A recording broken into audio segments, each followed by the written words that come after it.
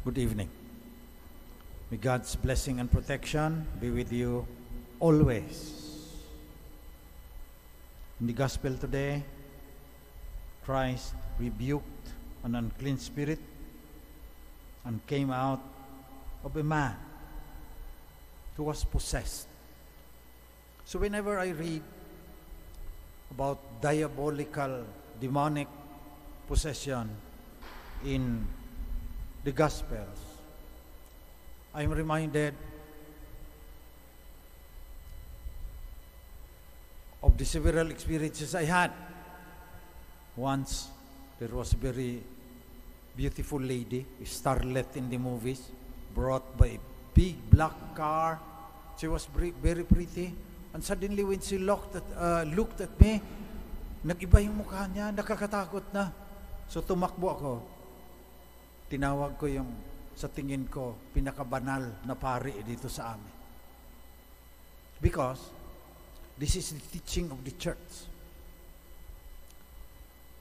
There are really actual instances of demonic possession. But there are very few, the real ones. Some are only psychological. Some are just hysterical adolescent girls, But there are real demonic possessions even until now. So, the church teaches us to go to the designated exorcist. Every diocese is to be designated, has a designated exorcist so that he can rebuke in the name of the church, not in his name. Kasi nakakatakot yan, baka pag hindi ka masyadong banal. Kaya natakot ako, baka sa akin pumasok pa eh. So, official. But there has to be discernment of whether it's really demonic possession. There are signs that this priest is trained. And in the first reading, he who consecrates and those who are being consecrated have all have one origin, and it is God's power. So wag kayong mabilis kaagad na, sinapian yan, diabolically possessed yan. Because, and this is my main point, the best trick of the devil is to convince us that he does not exist. Kasi pag may diabolical possession, nakakatakot din, naniniwala ka tuloy dahil makita mo ang ganda-gandang babae pagkatapos magmumukhang demonyo,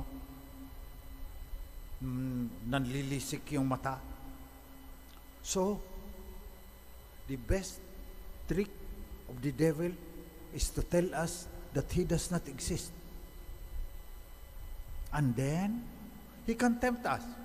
Of course, St. John of the evangelist, in his letter said, we commit sin because nagko-converge yung the world, mali ang values ng world, the flesh, you are weak, and then the devil also. So gagamitin ng devil your own flesh and the world, the values, wrong values of the world, so that you will commit sin. Because we are also weak. According to St. Paul, sabi niya, Romans 8, I know what is good, but I do what is bad. That's why our conscience will bother us. The best trick of Lucifer, Satan, whatever we might call the devil, is to convince us that he does not exist. So, nasa mind mo na lang. Papasok siya dyan. Sabihin, sige na, tumikim ka na ng drugs. Ginagawa naman ng lahat yan eh. At saka, para ka daw niyan maglalakbay sa ulap. Para yun ang sinasabi sa mind mo. Ikaw naman, medyo mahina ka. Sige na, textan mo na yung dati mong boyfriend. text lang naman yan, sa messenger lang naman yan, pagkatapos niyan, kung saan-saan ka napupulutin yan. So we should be careful. We should always discern. Kay St. Ignatius, in his 30-day retreat, mahalaga sa kanya, discernment of spirits. Your judgment. Ito ba galing sa mabuti o ito papunta ng masama? That's what we should pray today. The grace of the Holy Spirit so that we can discern. Galing ba ito sa world? Niloloko ba ako ng world because of its wrong values? Galing ba lang ito sa karupukan ko because of my sinfulness? O galing talaga ito sa demonyo? Discernment of spirits. Kung good spirit yan o bad spirit yan. Kailangan natin. At only the grace of the Holy Spirit can consecrate us so that our judgment will be correct. Dahil ang galing ng demonyo, sasabihan ka dyan. Tingnan mo, ang yaman ng mga kaklase mo, sila nakamana yun ikaw wala Kunin mo na lang yung pera ng gobyerno dyan. Kausapin mo yung mga auditors na hati-hati na lang. Ganyan ang ginagawa ng devil. So, huwag ka na munang magrosaryo. Maganda pa yung Korean telenovela sinusundan mo pa naman yan. Ganon ang pangyayari sa ating buhay. So, manalangin tayo ngayon that God will give us the grace so that Christ Himself, if we are consecrated, Christ Himself will rebuke the unclean spirit. Quiet. Come out of him. Yun ang ating faith. Because the devil is still alive and well. Siya yung kay Hitler. Hindi nakarupukan lang ng tao, yung 11 million na other human beings were sent to the gas chamber. Ginawang abo. Nilason mo na ng poison gas, pagkatapos sinunog doon sa crematorium ng mga Nazis. That's more than human weakness. Si Stalin, 25 million ang namatay dahil gusto niyang talunin ang kapitalism. Si Mao Zedong, marami ding namatay dyan. Si Pol Pot, ang dami rin pati ngayon na serial killers.